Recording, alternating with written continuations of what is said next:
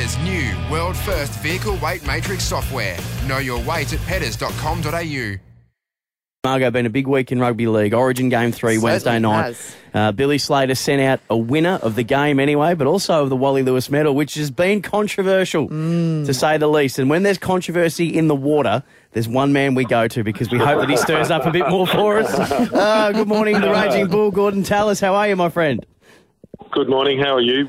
Not only he won the Wally Lewis medal, we're going to change it to the Billy Slater medal too. Oh, no. Because he's that good. How good would that be? How does somebody who doesn't win the Origin series win the Wally Lewis medal? Doesn't it normally typically go to someone who is from the reigning team?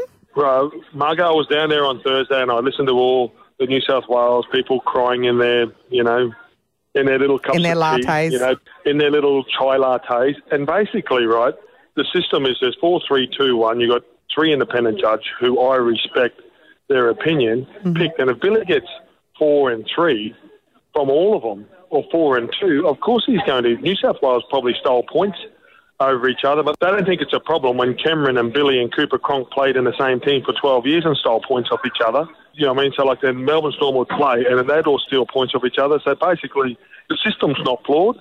I think to change it, if they took the 4 points away and just had it to 3-2-1, maybe a Tedesco or someone like that may have won it for New South Wales. But when you talk to them, right, so they're whinging because Billy won it. And I said, well, who played better than him? And then they all come up with a different answer. Yeah, he definitely made the Gordy, difference. Wouldn't it be though? I mean, he only played 2 games out of the 3, and then but he still played 2 games better than most. Isn't the best player on the field the one who's had the most influence on the outcome? Yeah, well, he did. So in game 2, he was absolutely. In a losing game, Sam, you can actually be the better player. Well, we were the better team on that night, but we just lost, unfortunately. Absolutely. It come down to goal kicking, a couple of decisions, but we were better. So if we win that, so you can't have the W if it's the player of the match, right? And he's the best player on the field, but you can't give it to him because he was on a losing side. But don't forget, the games were so close. It's not as if they flogged us by 20 points. It wasn't as anyway, get over it. I don't think we're going to get over it. It's a medal. And, mate, if Wally Lewis hands you a medal and Mel Meninga, Laurie Daly and Darren Lockyer say that you're the best player, you don't give it back. And I had a beer with Billy after the game. I said, oh, mate, congratulations. He goes, yeah, mate. He goes, it's a bit weird, but I'm not giving it back. I said, neither would I. No, recognition well deserved. Hey, listen, Gordy, you got recognised too the other night alongside all the other captains in the pre-game show. What did that feel like for you? It's a huge honour. Firstly, to play for Queensland, but to go out there and be a captain. I think there's 14 of us now with Billy, and it's an exclusive club, and just to be in the family, just the Queensland family. Actually, just to be a Queenslander, Margo, it feels good. Trust me. Yeah. But to run out there in front of the loyal fans, and and then to get honoured and to walk up on stage with Wally Lewis and Mel and Lockie and the likes, and have the tribute for Cameron Smith. To play 40 Origins and the way he played it.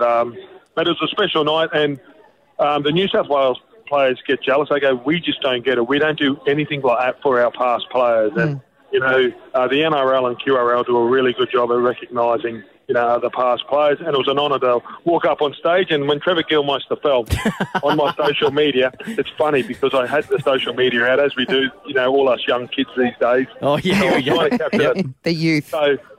So I was trying to capture the moment, and I've turned to Gilly, and Gilly goes, I think I'm going to go...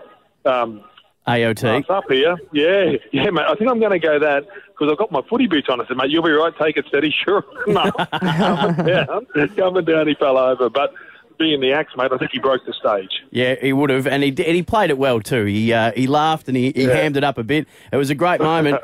Gordy, now though, Origin done and dusted, and it used to be a badge of honour to be backing up from Origin a couple of days after and playing for your club. Last night though, the Panthers rested all their Origin players. They had a sort of a game in hand. They ended up losing to the Sharks, but did they have a win in terms of keeping players fresh? Was it a good move or a bad move for them to be resting players and losing that game last night?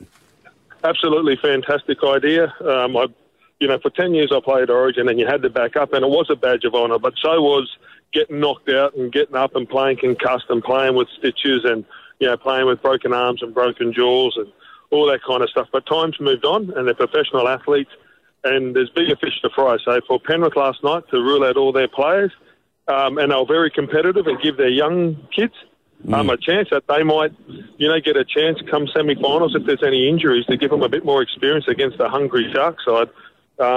Mate, Penrith and Phil Gouldy's very, very smart to rest all the players. So that'll come back to help Penrith, I think, in the later rounds and obviously the final series. And they're still equal second on the ladder at the moment with Storm and the Sharks, so they're sitting well. Yes. Oh, well, mate, I think you just want to finish fourth, Sam. So, mate, 1 or 2, it's not as, back in the old days it used to be really important, but now the top 4, they all get the same luxury. Hey, Gordy, just quickly before we go, I just want to give you a bit of a shout-out. My nephew headed up to Townsville 2 weekends ago for the Tallis Cup, the Gatton Hawks, and he got to meet the Gatton boys. Yeah, Gatton Hawks, and Harrison Parker, my nephew, got to meet you. They came 8th out of 64 teams, and he just had the best weekend, and just a big shout-out to that on your behalf, and then congratulations to the Gatton Hawks on doing so well. They went down one try in the semi-final, so a bit disappointing for them, but they flogged it out. They had a great weekend. Well, thank you so much for that, because obviously when you've got a competition and there's 64 teams and there's losses, people always complain. I only heard about the complaints. When your name's on something, you only hear about the complaints, but it's really good that, 800 or 900 kids come up and they play for your namesake, and it's been happening for about 18 years now. So I was quite honoured, and you know what? The country kids have better manners. Yeah. So they were fantastic. Yes, we do, Gordy. Yes, we do. I wasn't talking about you, Sam, and self-praise is no praise. Is Bendigo country? Yes, it is. It's regional Victoria, the heart of Victoria. Bendigo's not even in our country, Margot. Hey. Now, listen, Gordy, just quickly before we let you go, Broncos play Warriors. 7th plays 8. They're even on points at the moment. Broncos, Wayne Bennett saying this is the best young forward pack he's had. They're coming up against a very, very big forward pack in the Warriors. What's your tip for tomorrow at Suncorp? Well, the Warriors were absolutely horrible last week against Penrith. So, but a lot of their players travelled over to Denver and had to fly back, and then they stormed in or whatever. They had 2 days preparation. So you can give them that, and I'm pretty sure that they would have rested up well. And now the Warriors have a chance. They always give the Broncos a bit of a tough battle, and there'll be a lot of Kiwi supporters there as well coming over. So I expect Brisbane to win, mate. They're playing really tough, uncompromising footy at the moment. They're not taking all their games. They had a great win over the Titans. Mate, it's going to be a cracker. Sunday they got 3 home games coming up. Yeah. They got Warriors, Panthers, Sharks over the next 3 weeks. Yeah, 3 great games, and everybody always screams that they want more Sunday afternoon footy, so I'm expecting to have a huge crowd to get out there and watch this game. Do you think we can make the top 4, Gordy? Yes. The next 3 weeks are really important for Brisbane, mate, and as you said, their forward pack, I'm in awe of them. Pangai Jr. and the guys that played last week, and Sewer, and then you got Offengowie. They're just unbelievable. They've all got great footwork. They all punt as a pack, and they're going to be hard to stop these young kids, but they just need a good 6 and 7 to guide them around. Nicely done, the Raging Bull, Gordon Tallis. The game is live tomorrow on Triple M. Coverage starts from midday. You'll hear it on 104.5 Triple M. Gordy, we will chat to you next week. Pleasure, guys. We hope you enjoyed the Triple M Dead Set Legends. Catch them Saturday mornings from 10 on Triple M, and if you missed the show, catch up with Just a Tap on the Triple M app. Brought to you by Petters Weight Matrix. See petters.com.au.